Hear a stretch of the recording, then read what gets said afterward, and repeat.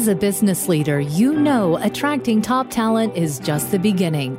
Real growth happens when you lead yourself and others well, creating a company culture that attracts, nurtures, and retains the best of all things. We'll teach you how to make an impact through a holistic leadership approach, reframing success in leadership. This is the Talent Magnet Institute podcast. Hello, and welcome to the Talent Magnet Institute podcast. My name is Jessica Barron. I'm a vice president with Centennial Inc., and this is our way of helping leaders reframe success in leadership. The podcast has taken off very, very well. We actually had, 10,000 downloads by this time.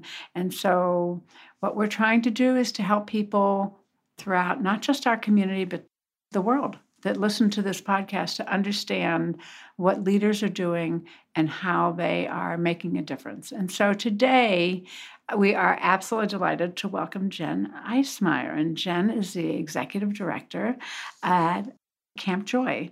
She has been at Camp Joy since 2017, and she served for over 5 years as the executive director of the Mill Creek Watershed Council of Communities. And that's how I knew Jen when she was in Leadership Cincinnati.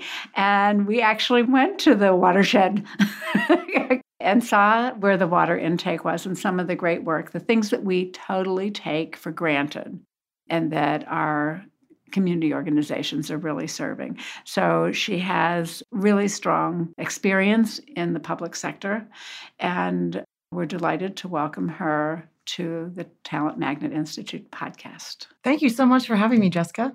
My pleasure. Okay, Jen, we've given a little background here. Tell us a little bit, and let's start with Camp Joy. Tell me what Camp Joy is, what it means to the community.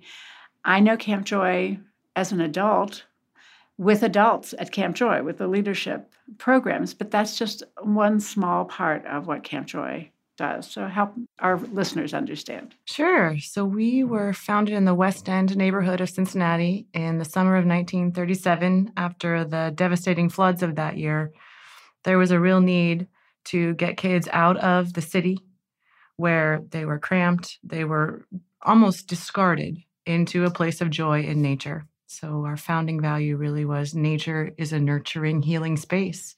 There were 12 kids who were essentially piled into the back of a pickup truck and taken out into the woods for that first summer of camp. We have one of our original campers from 1937. His name is Frank Wettenkamp, and he tells amazing stories about his experience at Camp Joy and what his life was like. So we've been around for 81 years, providing outstanding experiences for people of all ages now to experience the healing power of nature and to challenge themselves in a safe space. And how did it grow from 12 young people to how many acres now? We have 317 acres in Clarksville, Ohio, which is out I-71, and we serve 13,000 people a year. And I was one of those people that Jen served, and I got lost every time I went there, just so you know. You're not alone. You're not alone. Oh, I have stories. I remember our CEO at the time when I was working at the Chamber of Commerce in Cincinnati, and Ellen Vanderhorst was coming out. She wanted to say hello to the Leadership Cincinnati class, and she came out in high heels to Camp Joy. Well, yes. There's no cement at Camp Joy. It's all dirt and, everything. Right. But in the meantime, she had a hard time getting there. So we were trying to get her. But by the time she finally got in there to say hello to the leadership class, we were just like, it's okay, Ellen, it's fine. And she herself had been in Leadership Cincinnati. So she'd been out there before, but it is a little bit of a challenge to get to. Do you remember that when we were at Camp Joy for my Leadership Cincinnati class 38, that I was late? I couldn't find it either. And I called and I couldn't really get directions, but eventually I made it. And by the time I walked in, I was so intimidated, not because I was at Camp Joy, but because I was this little nonprofit. The Mill Creek Watershed Council was a tiny little environmental nonprofit. And I was very intimidated by the people in the room. I mean, these were, to me, big folks, and my entire budget was a rounding error in everyone else's. So I'm late. I can't find it. And we have that big space in the P&G Welcome Center. There was one chair left, and I had to jog across the room in front of everyone. The program had already started to get into my seat. You don't remember that? I'm so glad you don't. It's so interesting because that, of course, had such meaning to you. Yeah. But to anyone else in the room, they probably didn't notice it as much as you did. And I was like, oh my gosh, not only am Yeah. I hardly can even claim to be worthy to even be in this room with all these people, I can't even find it. Well, we're going to talk about that worthy word a little more later, but I wanted to share with you, you actually did We Succeed, which is one of the women's executive programs at the Chamber. We found, both in We Lead and We Succeed, and I actually interviewed Tamara Lang for this podcast, and she said, all the women walk in and they don't feel worthy, and they look around and they say, everybody else has it together and I don't. And I was just like, I am so intimidated. And what they find, and I'm sure you did as well in your class, is that as you talk to people, everybody feels the same way. Nobody really feels like they've got their stuff together as much as other people look like they do. And that is the beauty of the connections that we build in those programs. I know I sound like I still work for the Cincinnati USA Regional Chamber, and I don't, but it is a passion of mine. And these leadership programs really have done so much good and so many wonderful things, including Jen Eismeyer. I was very fortunate to be part of it when I was relatively young and, very much a small time CEO. I couldn't believe that I had the opportunity to do it. And that program, starting out at Camp Joy, changed the trajectory of my career, and it changed the way I think about myself as a leader. Tell me more about that. Well, what my responsibility is to be giving back to the community. I have resources, I have capacity, and I may not have the same resources as someone who's in a corporate space, but it doesn't matter. What that experience taught me is that I do have a responsibility, no matter how small I am, but to really be mindful of what the community needs are and to be one way or another giving back. And your passion is infectious. And I've seen it in both directions, from people who are in not-for-profits and are looking at the corporate participants there and saying, ooh, I'm a rounding error in their budget. And I'm looking at it from the executives from major banks and major institutions. And I remember one, currently a CEO, saying, when I first came here, I didn't understand why we had people from small not-for-profits participating in this program. I thought I was going to just be networking with all my peers that are executives in large corporations. And halfway through the program, this person said, oh, was I wrong? I didn't understand the impact of having different voices in the room. Mm-hmm. And that is the excitement of the participation. So I'm very pleased because my boss, Mike Sipple, is in the leadership class this year, and he's having these aha moments, and it was wonderful. When you were in the class, you may or may not know this, but Dan Hurley was the director of Leadership Cincinnati at the time, and you were his pet. Oh, you were. That makes me feel so good. You were his favorite. I heard your name so many times, and I said, all right, already, all right. That is so kind of Dan. And so he really saw the potential in you. And then, of course, your career, as it started to grow, and you became the executive director of Camp Joy, which made us all very proud.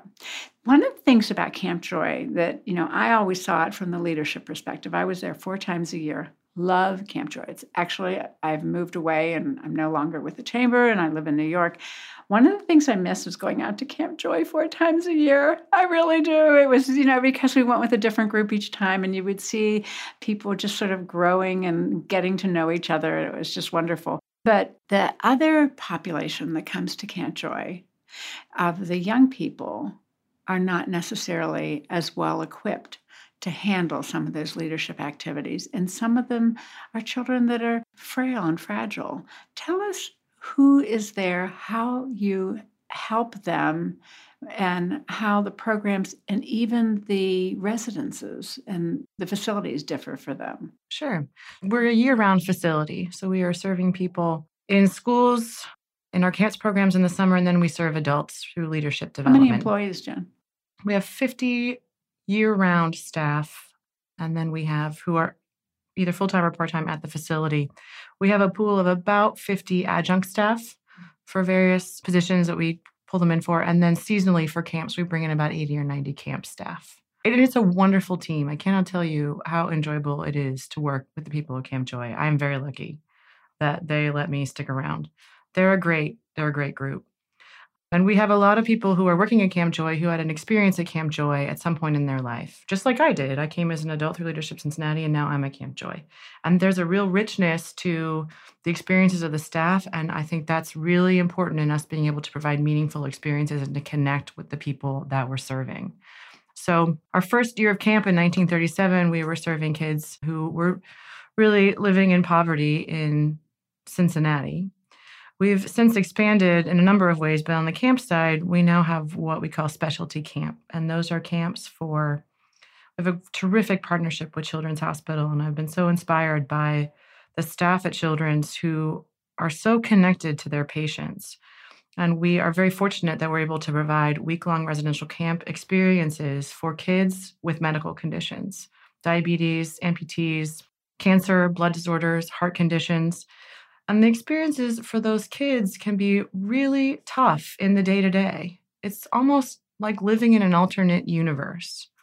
And even for something like diabetes, where, it's not visible on the outside and maybe it doesn't seem like a big deal, but there's a pretty serious link between the diagnosis of diabetes and depression. And I think it can be very difficult for a kid to have, they're monitoring their sugar and they're testing at meals. Other kids are like, what are you doing? I think it's just wearying to be different. And if you're different because you have diabetes, or different because you're an amputee, different because you're homeless, there's all kinds of ways that kids are different. And what we do at Camp Joy, and we do it really well, is that we provide a space where those worries, they disappear because people have a shared experience and they're able to really let all those worries fade away and have fun. It's amazing. And a lot of inner city youth attend there as well, which gets back to your original purpose of getting the kids out of the floods, so to speak. And that presents other issues. Some of the lower income, some of the marginalized young people aren't accustomed to being in a group like that. I remember some of the physical space was an issue for some of them. It's a different experience to be outdoors and to essentially be free and to be challenging yourself. And, maybe for some kids, they really haven't had an adult or someone in their life say to them, hey, I think you can do it. And that can be pretty mind-blowing for the people around a child to say, hey, we think you can do this. And to be supporting that child in meeting his or her goal, which, they set. It's just a very safe, nurturing space. And I think at our core, what we do really well is we meet people where they are. We're great at it. Wherever you are in your journey, we are there with you. And on the kids we serve, in our school programs and camps, we're serving about 11,000 kids a year.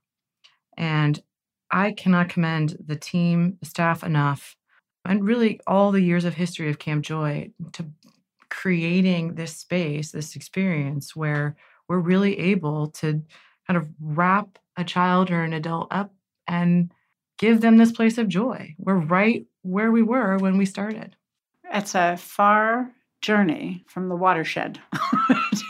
It is. Yes, it is. We're not in the Mill Creek watershed anymore. Yeah, you're not in Kansas anymore. Yeah. Even in the adult programs, I saw a lot of vulnerability. There were leaders for every program, and I was responsible for all the programs. And so I got to step back a little bit and sort of see what was going on. And you would see people who on the surface looked very, very secure, and it's like, whoa, maybe he's not as secure as he thought he was. It's like that pamper pole is really intimidating. It's interesting for adults. When I came out to Camp Joy, I personally was not intimidated by Camp Joy. I wasn't intimidated by challenge courses or being outdoors or camping, but that was not at all true of some of my colleagues in class. And for a lot of adults, it's very much the unknown. Where are we going to be sleeping? What are we going to be eating? I'm afraid of heights. What am I going to have to do? There are different vulnerabilities in adults than there are in the kids that we work with. And I think from an organizational standpoint, there's kind of two models that we have when we serve adults. One is the Leadership Cincinnati model, where adults are going to embark on some kind of journey together. So for Leadership Cincinnati, we're going to go through this leadership program, which is very intense. We serve medical residents. They're about to start on their residencies together. So it's almost, I describe it as going back to college. You get together, you bond intensely, and then you're off and running on wherever you want to go. The other approach is that it's some kind of organizational group, and they're coming out together for some organizational objective. And in those cases, what Camp Joy does straight away, it's an immediate level set. So the patterns of behavior that may have hindered a team before they got to Joy are immediately disrupted. And so you're primed before we've even done one activity or even started talking. We've already primed the group for growth in the way that they want to generate long-term impact. I remember that in most of the leadership classes, by the time they left, they said, "Can we come back?"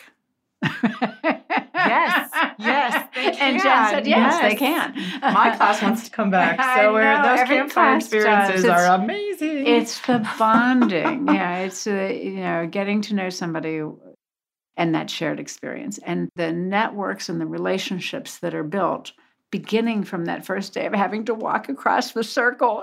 Sit in the across to the last chair. The last chair in the room. Total doofus over here.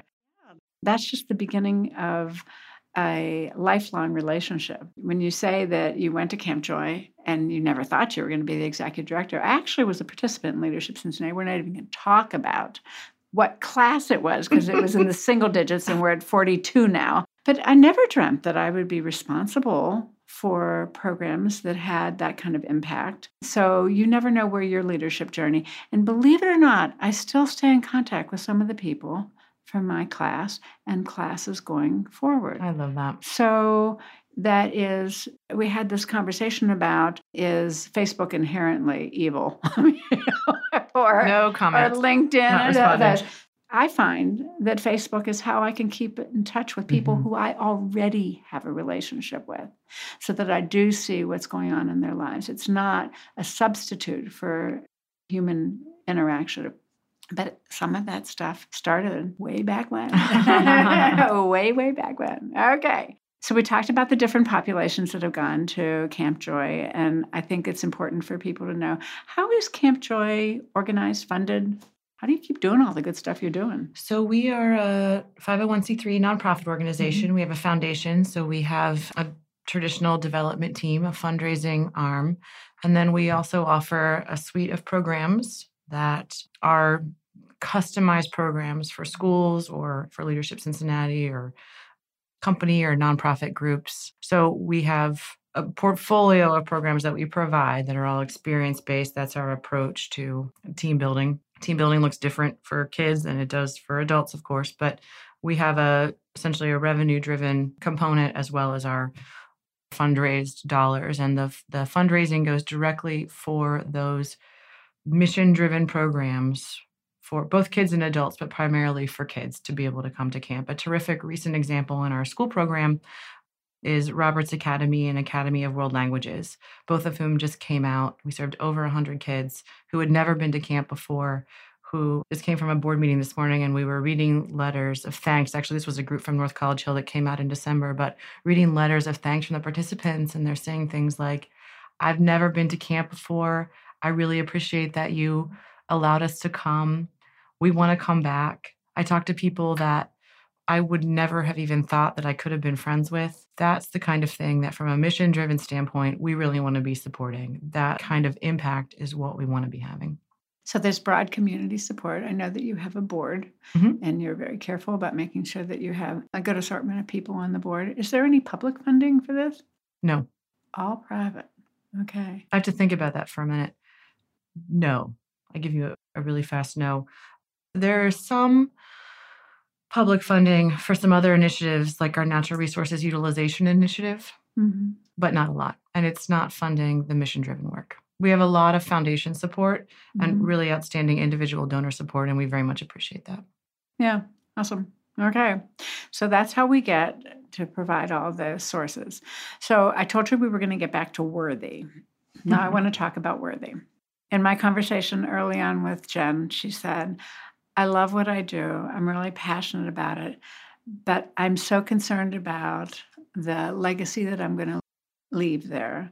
And I don't feel like I'm worthy of the role that I'm playing now. Now, in my experience, with several thousand leaders having gone through programs that we developed and put on, it was the leaders that really were worthy that had more doubts and were concerned about the impact that they were having. Do you find that with your colleagues that that's a conversation and that you have anybody else that understands your feelings there? I do. Yes. So I feel very much like I'm humbled to be part of the history of Camp Joy. It was pretty revolutionary at the time to take kids out of the west end of Cincinnati and take them to camp. Just like it was radical thinking for us to desegregate and have white children and Black children swimming in the same swimming pool.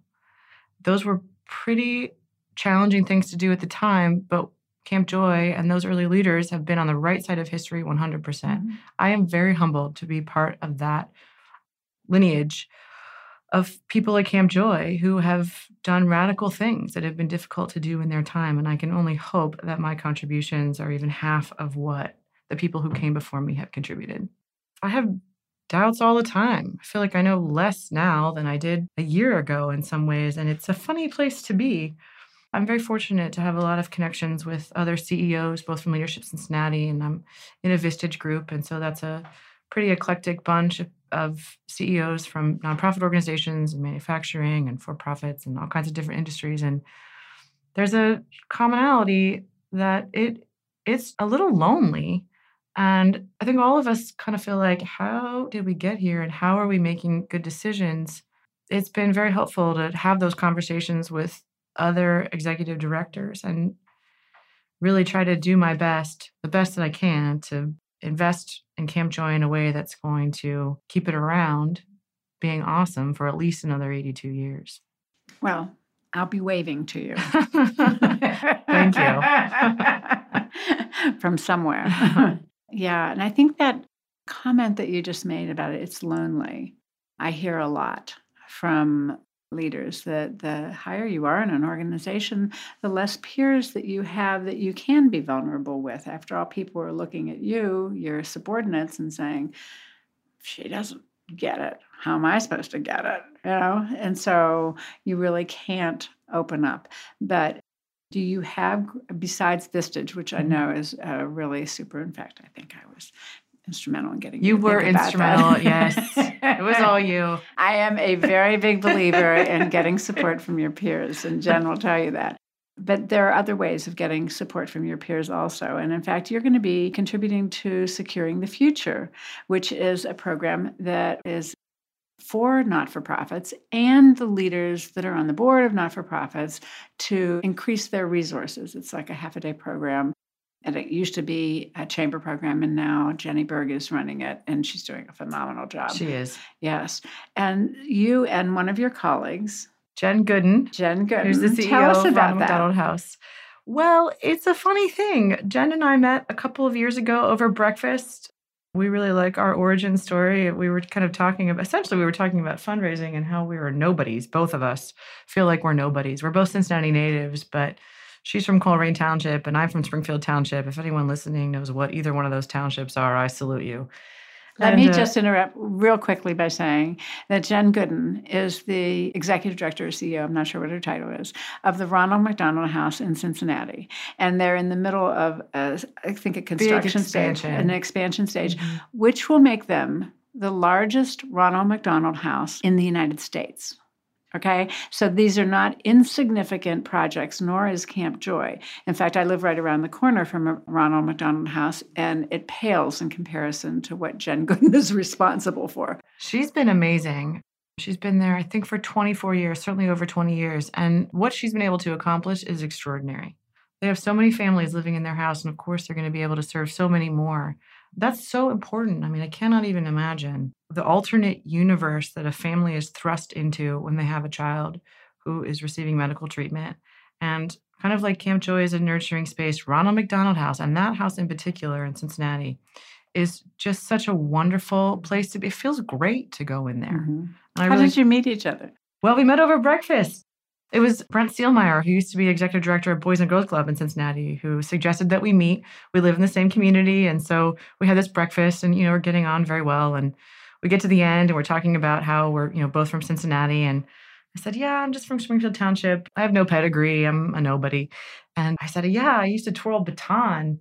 And she's like, "Really? I used to twirl baton too." So it came out that we had the same baton teacher, and we just missed each other when we were kids, but we had done a lot of baton twirling, and so we sort of never looked back.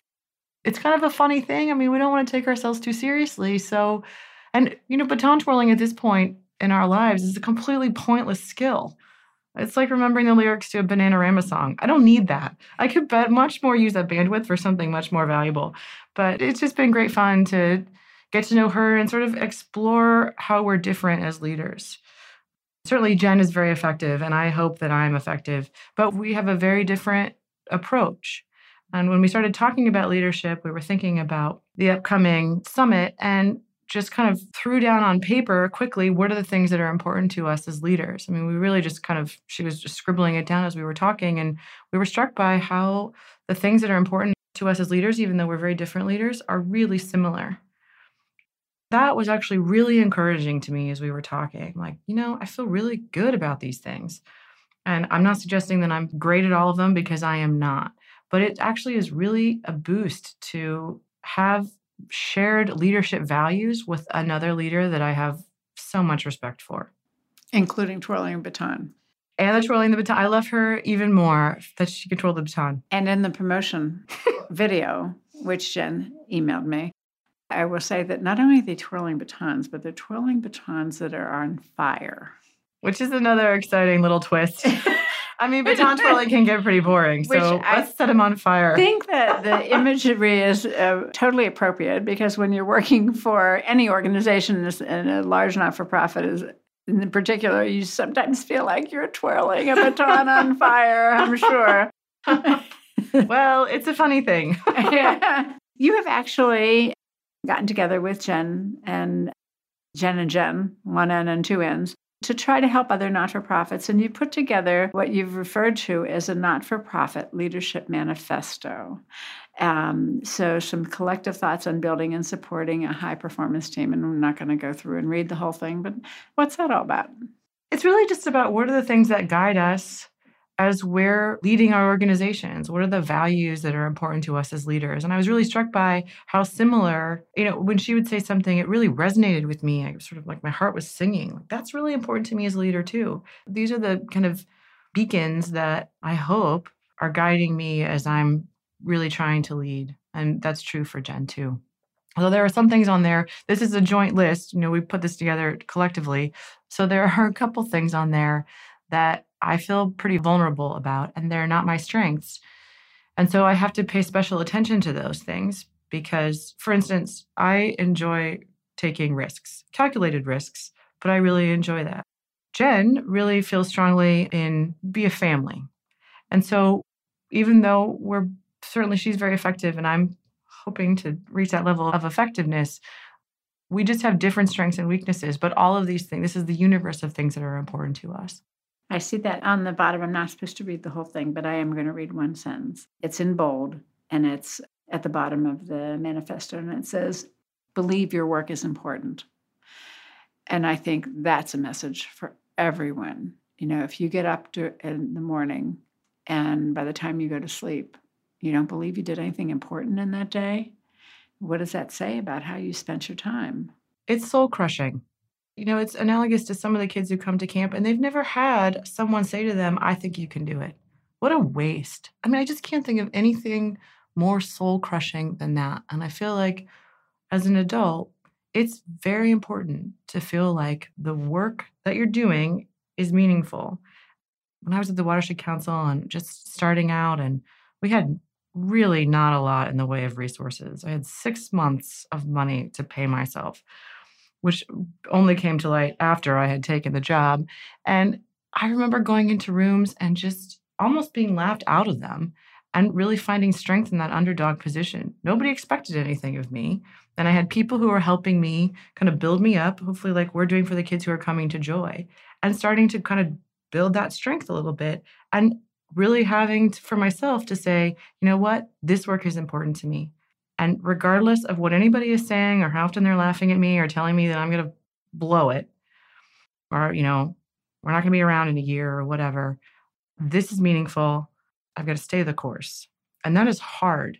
It's hard to do. And I hope that for the team at Camp Joy, that I'm able to sustain them when there are days that are difficult.